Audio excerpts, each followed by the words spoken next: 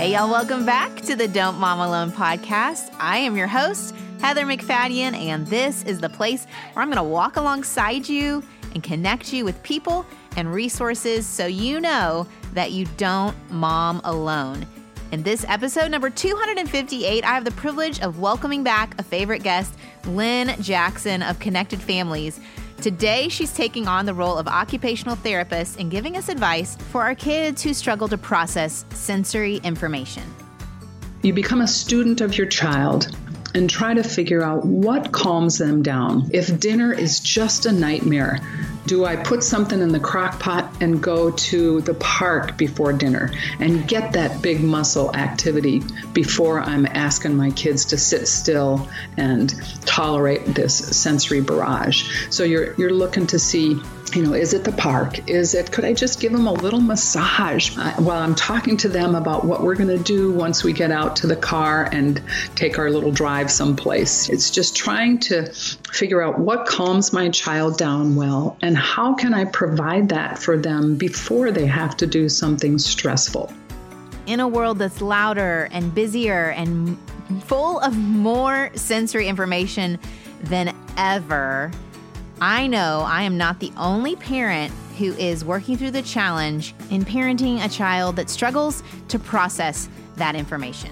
Wherever your child falls on that spectrum, Lynne is going to hold our hand today and help us get a little more perspective on what's going on in this child that you're parenting to kind of give us the grace that we need, the compassion that we need.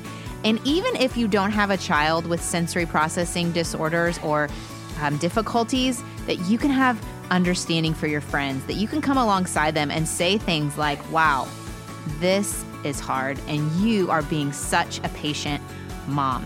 Whatever your kids bring to the table, I don't have to remind you that motherhood's hard. And one aspect of mothering we often neglect is taking care of ourselves. That's why I love one of this month's sponsors, FabFitFun, because they make it simple with their seasonal subscription boxes. Every season they send out a box of full-size beauty, health, fitness products that you can pick and choose to meet your needs. And in my box this fall was a charcuterie board, which can make entertaining a little nicer, or afternoon snack time, some cheese and apple slices. I even got a roller ball with deep relax aromatherapy that helps out with homework time when I'm about to lose my mind. If you want to check it out, go to fabfitfun.com and use the code DMA10 to save $10 off your first box, making it only $39.99. Everything in the box is valued at over $200. So go check it out, fabfitfun.com. Use that code DMA10 to get $10 off your first box. All right, let's get to my chat with Lynne. Here we go.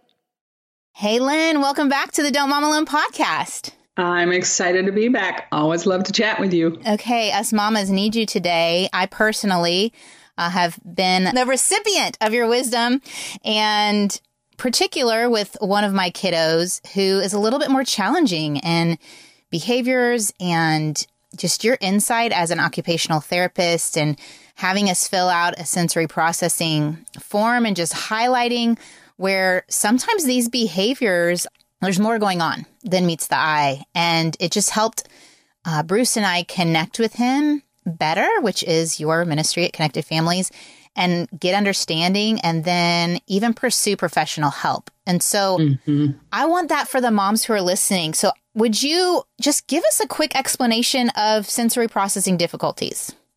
Yeah, it's kind of the elevator speech of, well, what is this in a quick nugget? It's when a child processes sensory information in a way that's just a little different than his peers. It might come in too intense. It might come in too weak. It might come in confusing. They might be integrating all the pieces together in a way that just doesn't quite make sense to them. And life becomes stressful. And these kids are usually they have more anxiety than the typical child. They're more overwhelmed.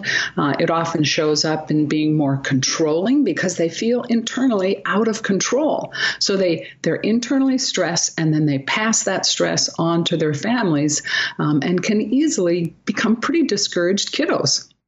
Yeah, and I think what we saw was, I'm a speech language pathologist, so I knew about sensory processing, and you would think that this would be, oh yeah, and I'd be right on it. But it took me a while to actually seek outside help because the problems didn't seem to be big enough to be interfering with school. He was challenging, and yet I was like, well, he's still learning and he's getting good grades and he has friends. But as the years are going on, I'm seeing more the emotional impact and impact on peer relationships and sibling relationships and our relationship. But when they're little, it just looks like they're being difficult. It's just hard. Yes, it does. And moms can feel bad. Yeah. Yeah. My daughter was famous for 45-minute meltdowns over just, changing her clothes or doing her cares in the evening. And you just, what is with this kid? And, it's easy to overreact to that and throw your hands up and go, what's wrong with them? Well, and if that's your first child and the child's a 2-year-old, you hear the word terrible twos, you think, well, this is just what 2-year-olds are. I didn't realize how hard it could get. Right. And then you go to a play date and your child's acting so much more difficult than the other kids. And you think, well, I must not have read the right book. You know? So there's a lot of moms out there kind of trying to sort through what's behavior that's a heart issue and what is this sensory thing. So how many kids have this issue? Can we help normalize it a little bit? Yeah, right. Well, it depends on kind of how severely you define this. For children to have a diagnosis of sensory processing disorder, that's more like in the 5 to 10% range, but up to 20% of kids can have nervous systems that are just like functioning a little different from their peers in a way that's just a little more stressful for them and gets in the way of everyday life. And sometimes if parents don't understand that, that can really spiral into, a negative identity, a black sheep identity, and patterns in the family as parents don't know what to do and they don't understand why this child is struggling. If they're always the one that's having the hard time, they start to carry a little bit of shame that you aren't even intending to message, but it's just built into a bigger family being different from everyone else. Right. If kids don't understand that their nervous system is different than their siblings, then if they have a harder time in life, they can only kind of conclude, I'm just kind of a bad kid. And you said, it is a spectrum, right? I fell on the spectrum. I was the little kid who didn't like footed pajamas or tags on my shirt and was told by my older siblings that I cried for a whole year. I was definitely more quote unquote sensitive is how I was labeled. So I want to dive into that word right there because, I've actually changed the title of this talk from challenging children to understanding your sensitive or intense child. Because parents will often go, oh, they're so sensitive, or this kid is so intense, and see it in such a negative way. But, if you stop and think of it, how would you describe Jesus? Was he insensitive? Was he laid back? No, he was a sensitive, intense man on a mission. And so just like you're impacting thousands around the world. God has used that sensitivity, that intensity for really good purposes. So it just helps right out of the chutes to reframe it if we think our child is sensitive or intense. Thank you for that. Yes, to reframe it, to give them a different identity. And it's so hard. Like I remember when mine were little and people would say, oh, I see such leadership gifts in them. And I thought, it's really hard to parent a leader. I know, I parented one. One day this is going to pay off. But right now it is really hard. So how do you know if your child is just having difficulty processing sensory experiences or just being a jerk? Like just, You mean or just making poor choices making in the moment?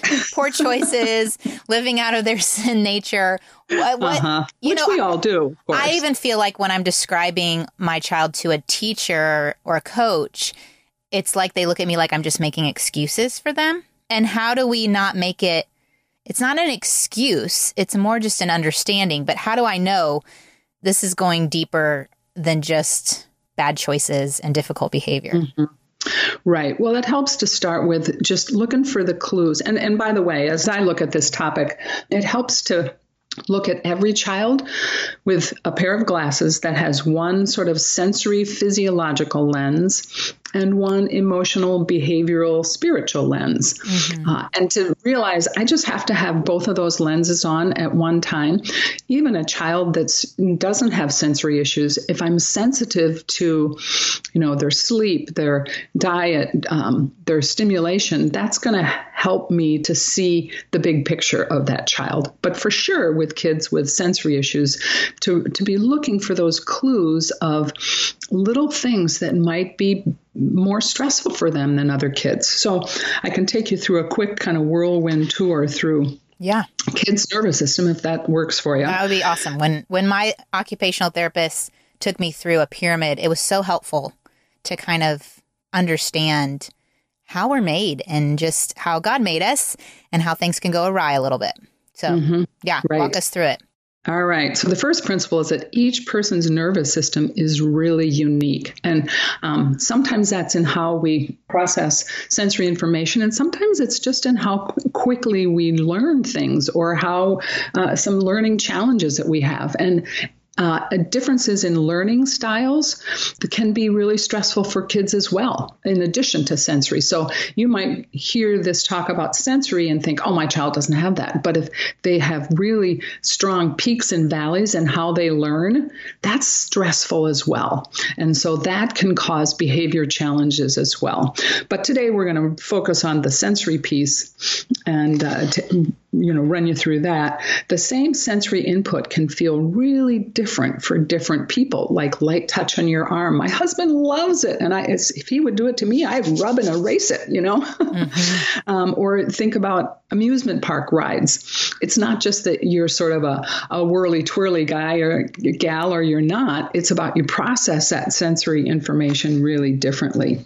And in general, kids people tend to be oversensitive or undersensitive. So if you're undersensitive to sensory information, you kind of live in sort of a fog, and you might have poor coordination, decreased body awareness. You might be sort of floppy or unstable, or sometimes you're just like constantly seeking to try to get more of this input because you're not getting enough, and you move all around and can't sit still at dinner, and you're flopping and crashing and all those things. And life can be really confusing for these kiddos and kind of overwhelming.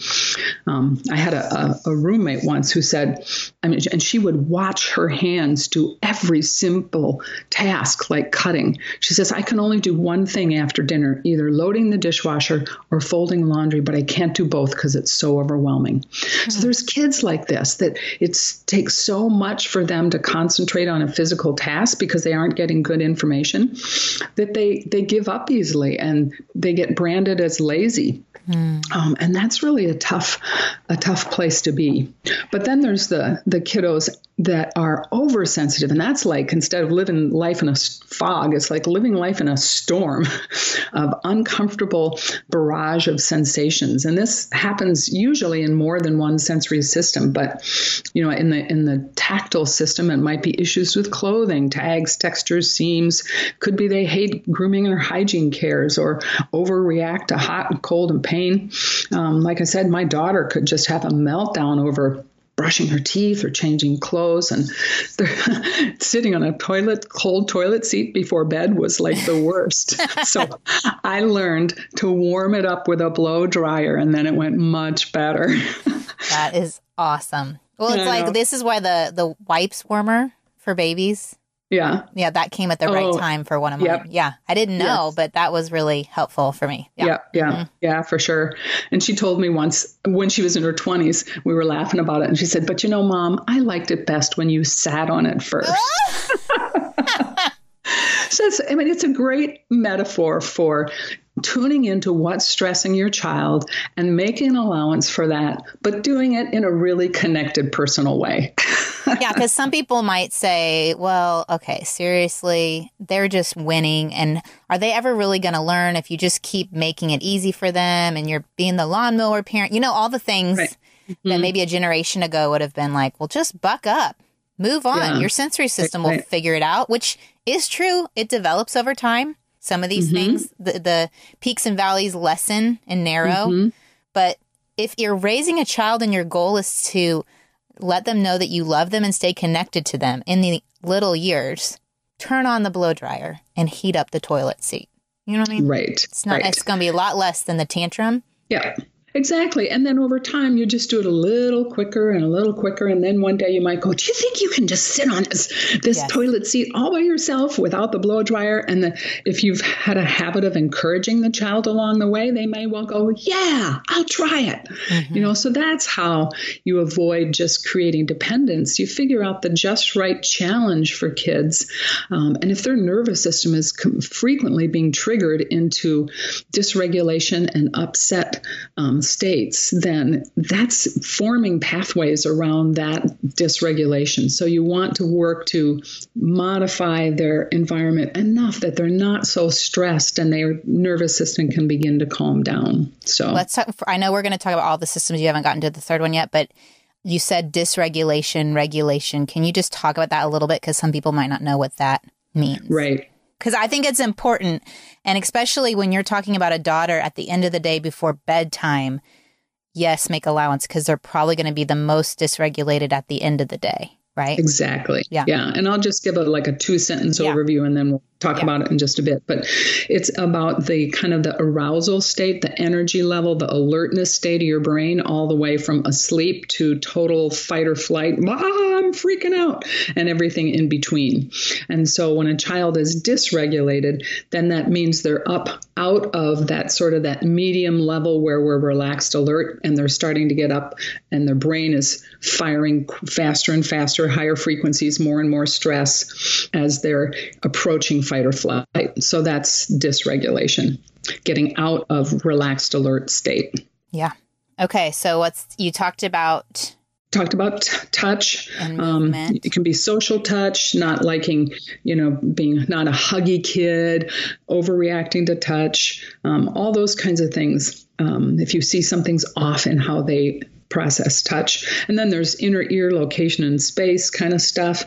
A lot of the kids that have sensory issues also are pretty sensitive to where their head is in space. And maybe it's exaggerated or stressful. So might get car sick easily, not liking extreme movements, or as I said, they might be undersensitive and they're constantly seeking that extreme movement, crash, burn, smash, take risks kind of kid. Yeah. Mm-hmm. Yeah. And then there's the auditory system. Our son had meltdowns over sounds like you wouldn't believe. The black blender, vacuum, fireworks, all those kinds of things. Sometimes kids react to repetitive noises, tapping, chewing, other people in their space, lunchrooms, things like that. And here's the glitch that parents often get so frustrated with. It's like these kids want to control their auditory environment. It's like, turn that music down, or I need my program, or they just talk loud because internally they're driven to try to get control of their auditory environment because they're so overwhelmed. And so lots of these kids will be loud talkers, frequent talkers, or they will need to control the TV or the radio or whatever. And it's not a selfish, of course, it's always mixed in with our selfishness and our sin, but their primary motivation is compensation and coping with their overstress. Mm-hmm. But I think the key is sometimes we make something that is them feeling out of sorts physically into a spiritual thing. Yes. And that's where we lose their hearts because they know what's going on internally that we don't. And to not make it be a spiritual thing when it's not. Or obey me right away, all the way, the perfect way, the happy way. And your child is completely dysregulated. Yeah. And stressed and overwhelmed. And now freaking out. Yes. Yeah. Yeah, exactly. The final sensory system we'll talk about is just the visual. And a lot of times this is hypersensitivity to light or bright colors, or fluorescent lights or eye contact. It also can be overwhelmed at crowds and stores and things like that. And it also can be compulsion with screens, because the screen sort of is this glowing thing that emits light at our faces instead of reflecting light like the rest of the environment. So it's got a high ability to sort of dominate our brain function. And so kids will glom onto that if they're feeling stressed in their environment. And I had a little 15-month-old that knew how to get videotapes out of the stack, choose the one he wanted, put it in the player, punch power, punch play, and sit down right in front of our little video player at 15 months, because he was so dominated by needing a screen. And then when I did a lot of sensory work with him, that normalized, and he was just a typical kid. So that was my little example of these kids often glom onto screens or Legos or something to try to dominate the sensory barrage that they're experiencing. So does that all make sense? Yeah. Yeah. The pyramid that I got at our little therapist has kind of 3 of them at the bottom of the pyramid that feed into some of the ones that we typically think of as our senses. So really recognizing what's even the nervous system behind our sense of smell and seeing and tasting and hearing, realizing there's a system behind that. And I don't think a lot of us know about, and recognizing the impact that those have, even all the way up the pyramid to learning and daily activities. And so talk to us about how these challenges impact everyday life. We've kind of mentioned it a little bit here or there, but go into that a little bit so that the mom doesn't feel so alone if that's her everyday life. Right, right. Well, when kids are stressed like this, they have a tendency not to recover. And so sometimes it just builds one thing on another. And, they're kind of trying to hold it together. And then all of a sudden they lose it over something that's just, you think, this is ridiculous. So that can be one way that it shows up. And also just that they, from one day to the next, it's like their nervous systems are balanced on the head of a pin, and a chore that you asked your child to do yesterday that they did willingly, then today sets off a meltdown. Yeah. And you just think, oh, well, you just are jerking my chain or whatever. But it's that their systems are so unstable because of this stress. So, practical ways that it shows up, like I mentioned, hygiene and dressing, eating, toileting, and GI problems are really common with these kiddos, because if their nervous system is biased towards fight or flight, then it needs to shut down, rest, and digest. It's almost like they're on a teeter-totter, and one goes up, the other one goes down. Sleep problems are common, difficulty waking up or difficulty going to sleep or staying asleep because they're overstimulated. And imagine if the volume on all your sounds and the sensations in your body was turned up and you were trying to fall asleep. That would be really hard. Car rides, meals are often torturous because of I didn't even talk about systems of taste and smell, but taste and smell, and they're surrounded by people in close proximity. So auditory, it's kind of stimulating, and then right across the table from their sibling who's glaring at them. So visually, and I mean, it's just chaos. So what are the kids doing? They're trying to cope. They're jumping down. They're complaining about the food. They're squirming in their seats. They might fall off their chair. I mean, they're trying to do something that they feel in control of because they feel so out of control in a situation like that. Does your dinner table look at all what Lynne just described? I know for several of my kids with sensory issues, it for sure does. And that's why I love this month's sponsor, Prep Dish. I've told you about them before, but particularly in this context, it's helpful that Allison has already created a meal plan for me. So I know what's for dinner, and it solves one less thing for me to worry about each night. And I know that this week there's a slow cooker meal on the menu, Moroccan chicken. And so that's a night that I can definitely be fully present with my sons who struggle to sit still after a long day at school. If you want to check them out, go to prepdish.com/DMA, and you can get your first month for $4. They have paleo options, gluten-free, keto, and if your family has specific dietary restrictions like nut-free, she usually swaps out and gives you ideas on how to make it work for your family. And even if you're not one of those diets, we aren't a paleo family, but My kids love the meals that I've planned and always gives us some variety, like bison, if you saw my Insta stories last week. Go check them out, prepdish.com/DMA to get your first month for only $4. All right, let's get back to my chat with Lynne. Here we go. I was thinking, like, the things you mentioned, the bathroom, eating, and sleep are the things you can't make a kid sleep. You can't make a kid go to the bathroom. I've tried. You can't make a kid eat. So those are the things that they can control, and maybe where their control comes out even more if they're not given control in other areas, or especially if they're dysregulated and feeling out of control. They're going to clamp down on those three. Exactly. You're brilliant. You should do a podcast. I should do a podcast. I should. I think so. No, but I think that and that's where our battlegrounds become. And it would be helpful for moms, hopefully, to realize, oh, that's hard for other moms too. So how could they help if those are where some battlegrounds are? And we're seeing that our kids maybe aren't the diagnosed sensory processing disorders, but we're seeing some of these things that you've mentioned be problems. What advice would you give? Well, I want to just address two more real quickly before I answer that. Please. And one is transitions.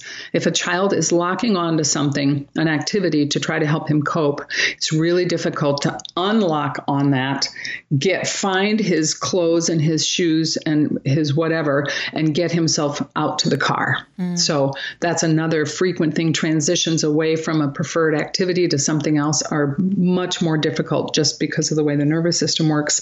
And then school and homework. If they're overstimulated at school all day long and they come home, they're going to come home from school a lot of times stressed, needing to feel in control. And so they'll pick a fight with a sibling, or they'll be sassy walking through the door. And we actually have a post on our website about kids and after school that, if you can put the link in the show notes, we could probably put in a few key articles on sensory processing if that works. Yeah. To just give parents a resource for some of these things. So in general, it's hard to answer that question. So what do you do? Yeah.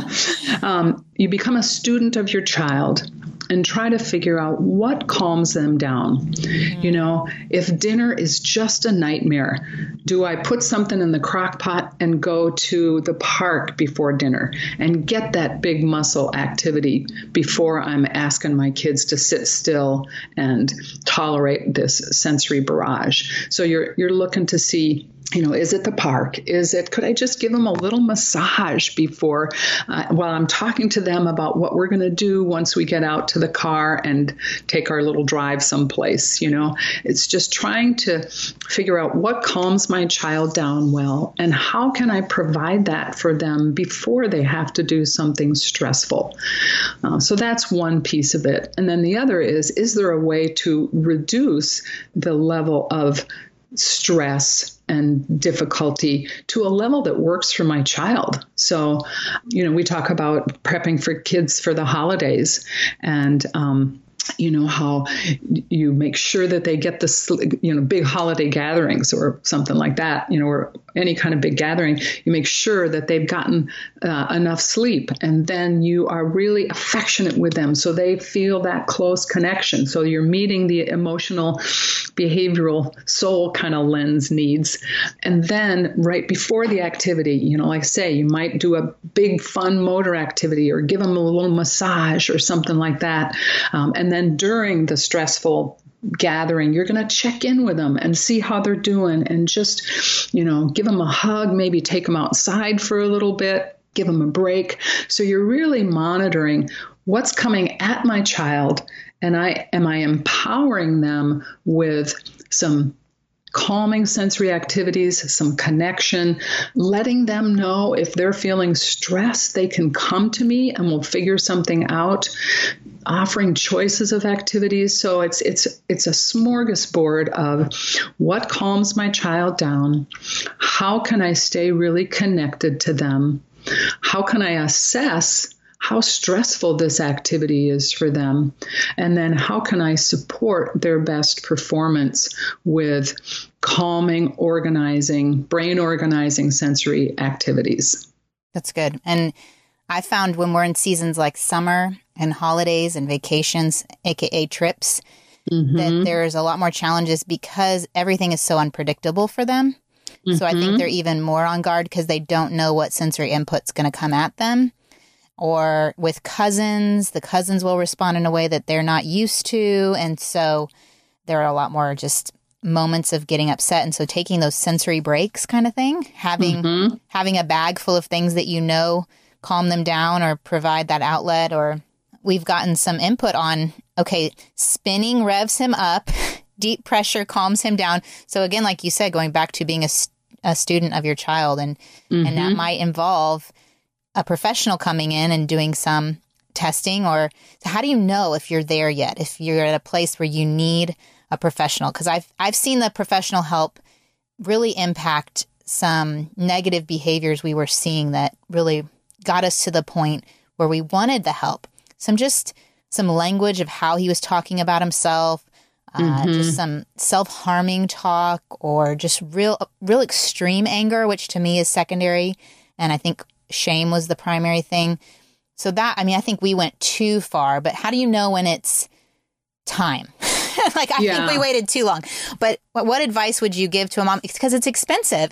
And if you have little kids, it's a lot to drive them to a therapy appointment every week for an hour. So we don't want to waste our time or our money if your child is not in need. Right. Well, I think you can kind of take it in steps. If I were experiencing this myself, what I would probably do is I would really read up on it and understand it.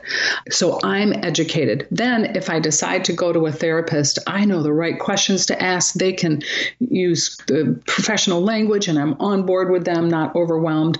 So educating yourself first is a great first step. And there's a great book by Lucy Jane Miller. She's really the world's current best researcher on sensory integration as an occupational therapist at any rate. And it's called Sensational Kids. It's not a quick read, but it's a great book and it'll give you a good understanding of what might be going on. Then, you could try some of the suggestions. You could look on our website and just put in sensory and you'll find a whole bunch of stuff and begin to experiment. And again, if things really start to turn around, then, you've got some answers. And then if not, you also are well informed when you go to the therapist. So I think as I reflect on your exact question, the question that I might ask parents in return is, look at your patterns of interaction today, knowing that the family interactions are the patterns that are going to shape your child's relational future. As you extrapolate those patterns into the future, 5, 10 years, do you have significant concern? And if the answer is yes, then I would really start on this journey of get educated. And if things don't change substantially as you get educated, then get professional help. And how young? I know for some kids that are born with certain diagnoses from birth, it's time to get occupational, physical, speech therapy. But for other kids, it can be trickier. What's some of the youngest ages where this can show up to a point where a parent might need to get professional help? Well, it's really an interesting question because I worked with both of our kids when they were really young. Our son was 1.5 years. And our daughter didn't respond as well. I'm not sure. I think I wasn't doing as comprehensive a program with my son. I did a lot of deep pressure massage kind of activities, a lot of rough and tumble play. And I was very careful about how I gradually did increased intensity swinging. I knew what I was doing because I was a therapist, so I could do that. He changed dramatically at 1.5 years. And his he had started to lose language, and at 2 years of age, his language exploded. So the earlier that you get a child in for help, the quicker their nervous system can turn around. So it certainly isn't something like, just wait another 5 years and see how it goes. I'd get educated and start to talk to some professionals pretty quickly as soon as you have significant concerns. And the reason we stepped forward with our decision, I was talking to David Thomas, the counselor out of Nashville who specializes in boys. And I said, okay, we don't know if we should go see a counselor or get a psychologist and get a diagnosis, or what? And he said, I'd start with occupational therapy. He said, I often wonder if the boys I see at 13 and 14 years old, if I wouldn't need to see them if they'd had 1 year of occupational therapy. Because now I'm seeing that input, it not being regulated as you then enter puberty and more complex social interactions. If your nervous system is struggling already, then to add on the hormones, I could see where some of those behaviors could escalate. So right. I was thankful that I asked, and my hope in this conversation is not to scare anyone, but more to just equip y'all so that you don't keep trying the same thing, being frustrated or isolating yourself. I think that some of my boys' behavior caused me to isolate myself from other friendships and play dates because it was just too much for me to try to have a conversation with a friend while my son was throwing a tantrum. That even happened this summer multiple times. But now we're to the point where I have the established friendships and they know my child and they're supporting me and saying, you're doing a great job as I'm handling a very hard situation. And so it's better to do it together. But when you have a little one and everyone's trying to look like a good mom, it can cause you to just say no to the play dates. And I've met some of you moms at the park and I know that you're alone in this and I don't want that. I would love for you to find other people who are dealing with a sensitive or more intense child and to get the help that you need. Yeah, no, I totally agree with that about what your counselor psychologist person said, is to get that help early on. And there's a specific reason for that is once, when a child is young, the OT playroom is the coolest thing around. It is amazing. Swings and mini tramps and big balls. The gyms are a blast. But you put a teenager in there and they're going to be like, they'll see all the small children and they'll go, oh, wow, this is stupid. I'm not doing this, And I actually did work with a teenager once that he needed OT when he was little, but his mom had no idea about sensory processing. And she brought him, I met her at church, so she started asking me about him, and then she brought him into the clinic. And he was having some pretty scary thoughts at that point in his life. So he's sitting down in his chair, just looking all sullen. I'm trying to okay, if I could just channel my inner Jim, my husband, youth worker, right? To relate to this kid. But when I brought out the therapy brush, it was like his eyes locked onto it. And he suddenly started to cooperate. And we did a program with him. And after that, his mom's told me that he said he hopped in the car one day after school and he said, Mom, I've never been so happy in my life. I was floored.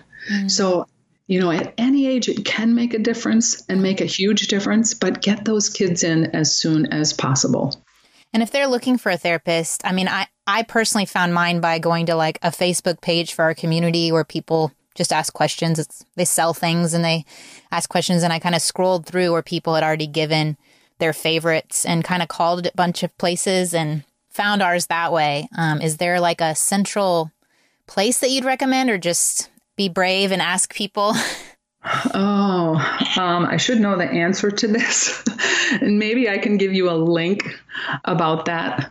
Okay. There's we can find something. There's a STAR facility in Denver. This is where Lucy Jane Miller, the author I mentioned, does her work. It's sensory treatment and research, I believe, or sensory therapies and research is the acronym. And I believe they have a registry of therapists that are well trained in sensory integration around the country. And I think if your child's under 3 and some states will pay for a therapist to come to you. Is that true for sure. OT? Yeah. So it's free. Don't let, if they're little and really extreme and need it, don't let the money thing. And so, will insurance pay for it if they have a diagnosis of sensory processing disorder? A lot of insurance will, but then, parents often have huge deductibles. Yeah. So it's pretty tough. Yeah. The birth to 3 programs in the school systems will often do that. So in some schools, some elementary schools, public schools have good programs. Yeah, check it out for sure.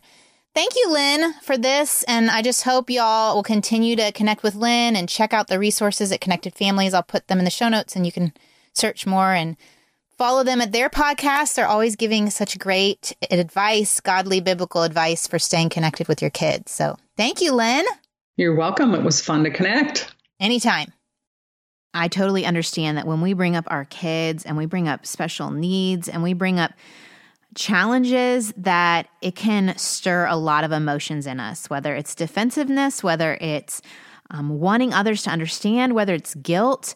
I know for myself, I felt guilt over not signing up sooner for occupational therapy, but also feels stressful because it's usually a financial element. So I'm going to pray peace over us. Lord, this work that you have assigned us to of parenting and guiding souls is beyond our abilities.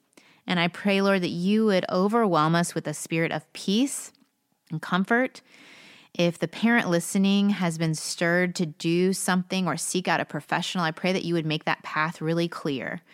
And that if the concerns about finances are holding them back, that you would take care of that you would provide a surprise person who would cover the expense, or a friend who's willing to do it in exchange for something else. Whatever, Lord, we know that you are so creative in how you solve problems for us. And I pray that this conversation would only help more families connect, more families come together, experiencing the love and the grace and the forgiveness that you have to offer. I pray for my own home, that as I am working through challenges in school and at home with my kids with sensory processing issues, that you would give me the patience and the perspective and the grace for myself, that I am doing the best that I know how to do.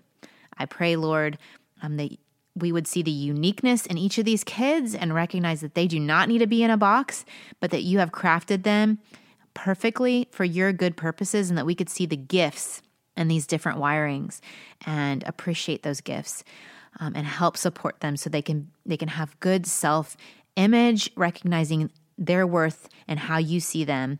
And I just praise you and thank you that we get to join you in this effort. In Jesus' name, amen. Okay, I do want to remind you that Lynne and Jim, her husband, are over at Connected Families, and they are offering their Discipline That Connects course again. I usually give a little spiel for it and a discount. If you want 15% off of that over at connectedfamilies.org, use the code DMA15 to get 15% off.